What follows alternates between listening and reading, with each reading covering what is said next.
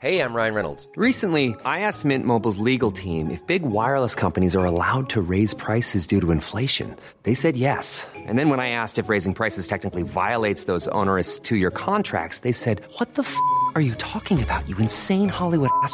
So to recap, we're cutting the price of Mint Unlimited from $30 a month to just $15 a month. Give it a try at mintmobile.com/switch. $45 up front for 3 months plus taxes and fees. Promo rate for new customers for limited time. Unlimited more than 40 gigabytes per month. Slows full terms at mintmobile.com. I was getting closer. I recognized the trees as those of my childhood. I was missing Mama, but not my life. My memories were taking on a tint I did not like. Stark details stood out that I wished would fade into obscurity. Was that my wish? To forget it all? Did I want to return to life as it was, knowing what I knew now?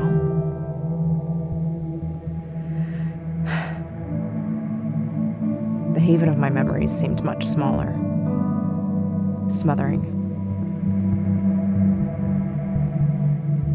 This world was vast and full of terror, and yet there were no walls. I could see the horizon.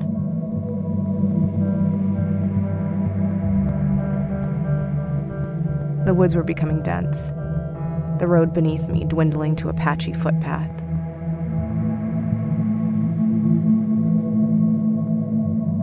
Light trickled down through the thick canopy of leaves, and the ground grew spongy beneath my feet.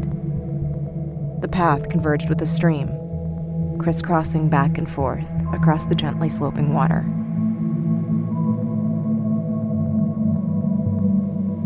Over my shoulder, there was a rustle of leaves. I stopped walking and stood still, listening. The rustling continued, and I whirled to face it. A sizable possum ambled across the path behind me, with 4 babies clutching for dear life to her belly. One of the babies began to slip, and the mother paused while the little one regained its grip. She resumed her walk and disappeared into the brush. I swallowed against the lump in my throat. I opened my pack, a satchel I had taken from the mud guppy, and fished out some dried meat. The bag smelled like the ship, like gunpowder and water and blood. And when I arrived in Haven, I planned to bury the bag in the woods and forget about it. I chewed on the jerky while I walked, wishing I felt more relief at my proximity to Haven. Soon I came upon a clearing with 3 trees in the center. One small, 2 tall. The small tree's boughs arched towards the large ones. One of the big trees shielded the small one with its branches, and I wondered if the little tree got enough sun. The other extended its arms to the sky. A gust of wind blew, and the boughs bent, releasing small flowers and pollen. The small white petals swirled and dispersed over the meadow. And that was what it was. This place was vast and full of terrors, yes, but also capable of such beauty. These trees were not manicured by man to please him. They were beautiful by nature. I reluctantly followed the path out of the clearing and back into more woods. Soon, I was in another clearing, and I rested briefly in the shade of another small copse of young trees. Bugs buzzed around my head, and I swatted at them absently. I stood and readied myself for the final stretch. I was very drawn to these trees, and part of me did not want to leave them. When I was quite small, I would explore the ruined dome, perhaps because it was expressly forbidden. One morning, I was poking around the dome's base, searching for strange treasures, when a loud crack snapped through the sky. I huddled for a moment, fearing that it was the exaltation, and I had suspected that I had not repented far enough to outweigh the sin of being born. when nothing happened. I ventured towards the source of the sound. A tree had fallen, crashing into the top of the wall that protected Haven. Stones crumbled down from where they had been knocked loose, and the tree rested about halfway down the height of the wall. Most importantly to me, I could just glimpse what lay outside the wall. I jumped, hoping to see more, but glimpsed only a flash of green. I huffed to myself, looking around.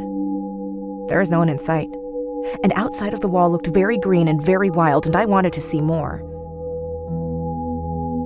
An idea blossomed in my mind, and I congratulated myself for my resourcefulness. I hiked back to the ruined dome and examined it. Yes, most of the sides were worn and smooth, but some of the stone had broken off in small divots, and my hands and feet were little and tenacious, and soon I was perched on top of the dome. It was perfect. I could see clearly through the V carved out by the tree. The wilds had no walls that I could see. Lush, rolling hills and forest dotted the landscape. If I strained, I could make out collections of small structures. My breath hitched in my throat. I hugged my knees and imagined myself walking through the woods with no one expecting anything of me and being disappointed when I failed them. My eyes landed on a clearing lit bright green by the sun. A single tree with beautiful white blossoms arched its branches towards me. I stared at the tree and imagined myself tired after a long day of exploration, resting under the shade of its leaves. I closed my eyes and I could feel its bark digging into my back.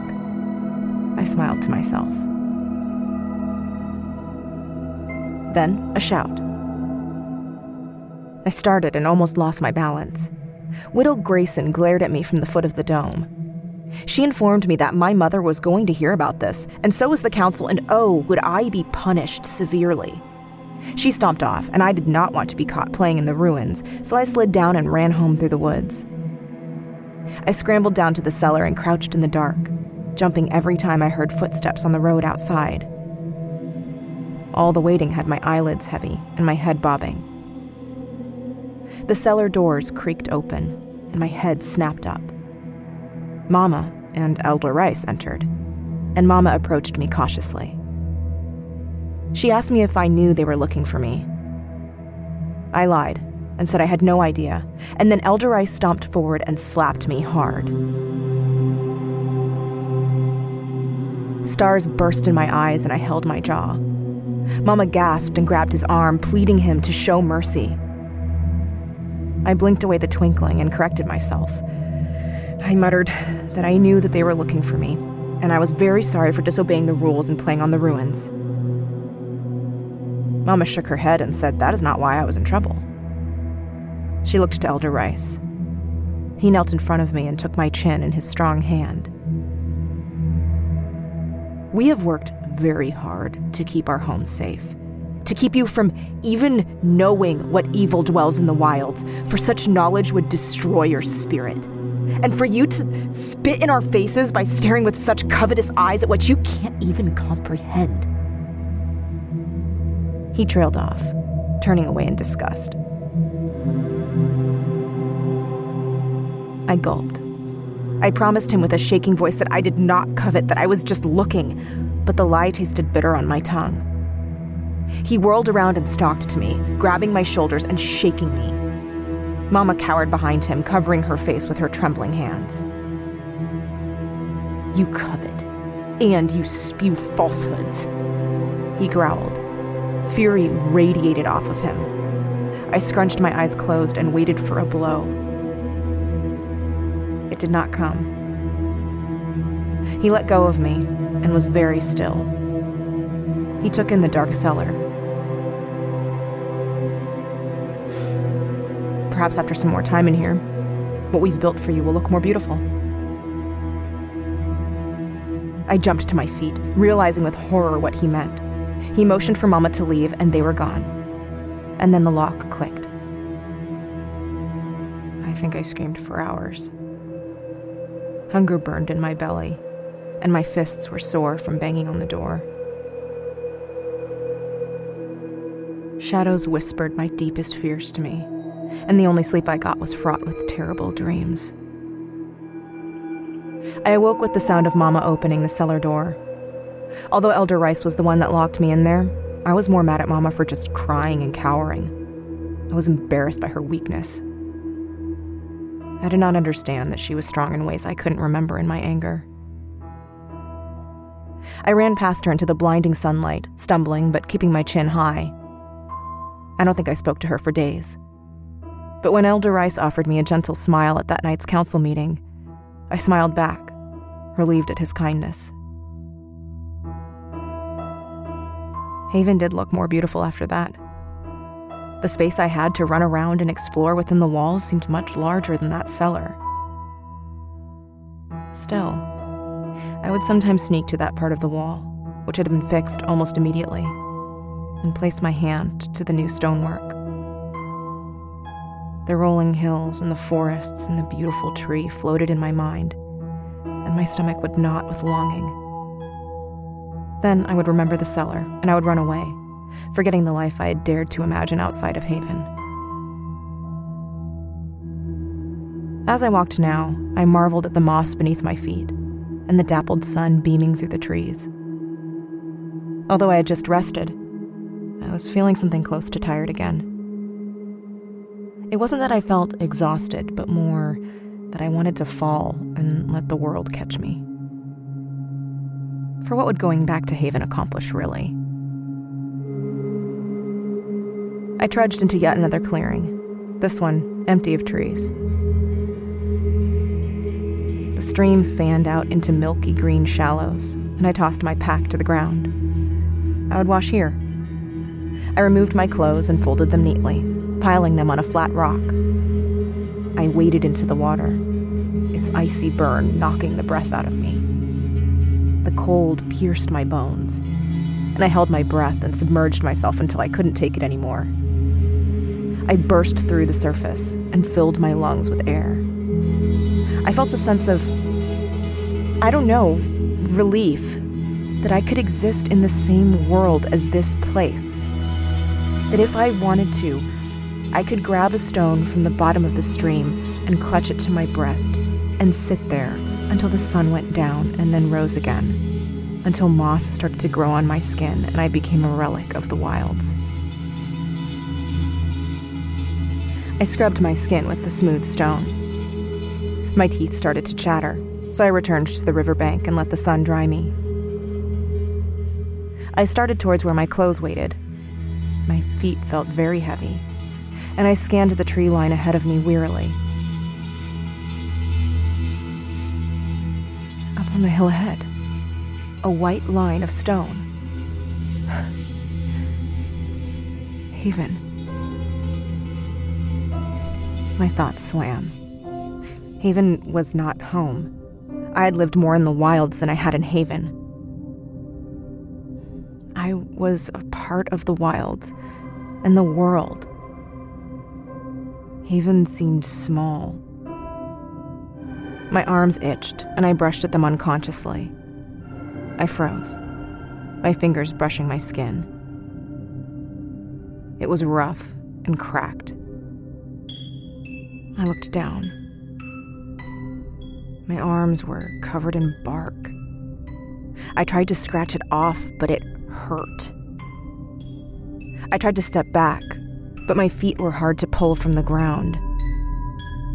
My heart pounding, I wrenched my foot back with all of my strength, stumbling, and it slowly tore from the ground. Long brown tendrils flowed from the sole of my foot and gripped clumps of dirt. Roots. I tried to pull my other foot from the ground, but it held fast, and my newly planted foot instantly anchored me again. Something flashed white in the corner of my eye. I brushed at it with wooden hands and fingers that extended alarmingly. It was my hair, which now floated towards the sky in billowy blooms. My eyesight began to change. It was not the sharp lines and colors I knew, but rather a muted knowing. being. Despair burned dully in my chest, and I let out a small sob. And yet, it felt as if I were mourning the loss for someone else, for my anger was quickly fading. I looked to the walls of Haven now with none of the fire that had brought me there. I reached for them, mourning the death of the rest of my journey. My heart beat hard, and then stopped. And then I was still.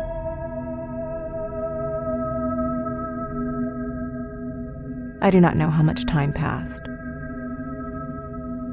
Bugs burrowed at my feet, and squirrels raised families in my heart. Wind rustled my leaves, and rain pelted down on me in tears of relief. I felt, for the first time, peace. I was the wilds. I was the stream. I was the ground Haven was built on. I scanned the wall with mild interest. I chuckled softly to myself, my boughs swaying. That wall was meant to keep me in. Or, I supposed now, to keep me out. The hubris of those stone walls was laughable in comparison to my eternity. I dug my roots deep into the earth and stretched, and a tree near the wall tipped, crashing into man's insult to my omnipotence. The stone tumbled. Then I slumbered. A brown flash at the wall caught my attention. A messy mop of chestnut hair. A young girl, perched on a tilted white dome, peering over the wall. Her eyes were bright and her cheeks were flushed. I remembered the shocked joy I felt when I glimpsed beyond the wall for the first time. There was so much I did not even know I wanted. I bent my branches towards her. Impossibly, I hoped desperately that this little girl was me. Could I have given someone hope? However dormant it would lie in her breast until it exploded into flames that threatened to devour her. My heart beat once, hard. In her eyes was the fire that burned down Mr. Waterman's house. A girl who could survive ghosts and powerful men and madness, and who deserved to finish her journey.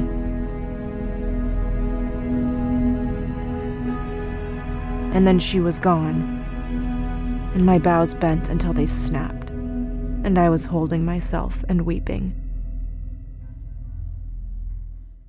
With a beastly howl, I ripped my feet from where they were planted. They no longer gripped the ground, and I tore off the withered roots. The bark sloughed off my skin as if I were a garden snake. My heart thundered in my ears. The moon hung large and yellow in the dark blue sky. I crouched and re-examined my memories with new clarity. During the trial, Elder Rice testified that he found me unconscious, clutching Mama's dead body. But why had he even come in? He had just visited for his monthly rounds the day before. How did he know to discover my crime? Other, darker memories flitted by. A day when I was about 15, when he squatted by me in the garden, reaching over to straighten my sunbonnet. Me, frozen. My breath caught in my throat as my mind raced. My mother's face, pale in the window. Their raised voices, harsh in the wind. Mama's guarded face at dinner. Her fierce hug that startled the air out of my lungs. Her feverish eyes boring into mine.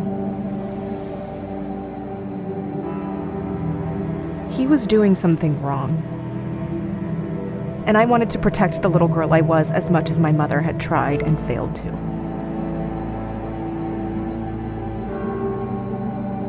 I had seen Elder Rice's anger, but also the way he had calmly held my emotions in his palm. I used to treasure the fact that I shone to him like a pretty bauble. But that was it, wasn't it?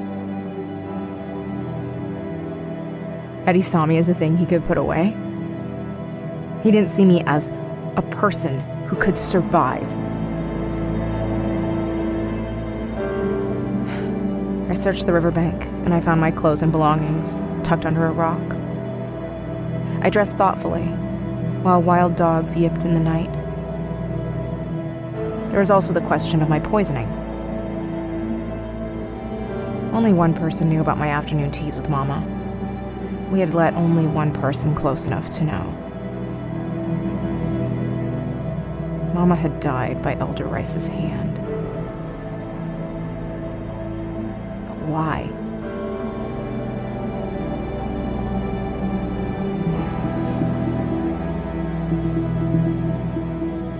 The elders knew that I would face terrible dangers. The wild dogs yipped louder, probably excited to eat a mother rabbit and leave her babies starving to death in their burrow.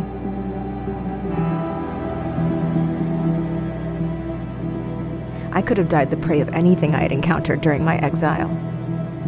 I could have been eaten by those wild dogs, their jaws snapping my bones and their tongues licking out my marrow, while the elders gorged on roast beast, animal fat dripping down their chins as their teeth scraped rib bones. Exile was not a gift from Elder Rice. Exile was a death sentence that I thanked him for after he killed my mother, while the council congratulated themselves on their benevolence.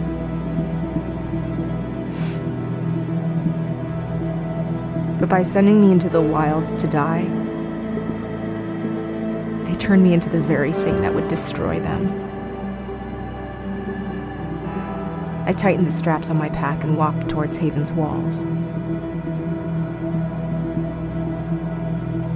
I would kill them all.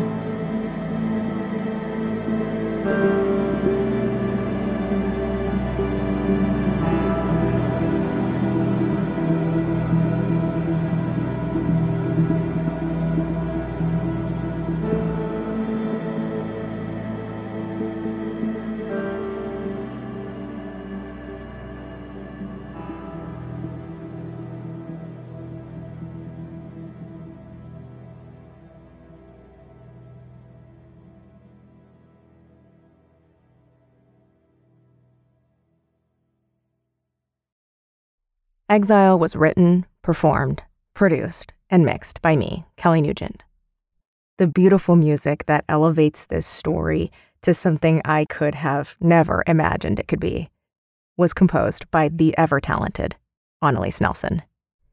If you liked this show, please, please, please leave a kindly review on Apple Podcasts or tell your lover or friend or enemy about this show.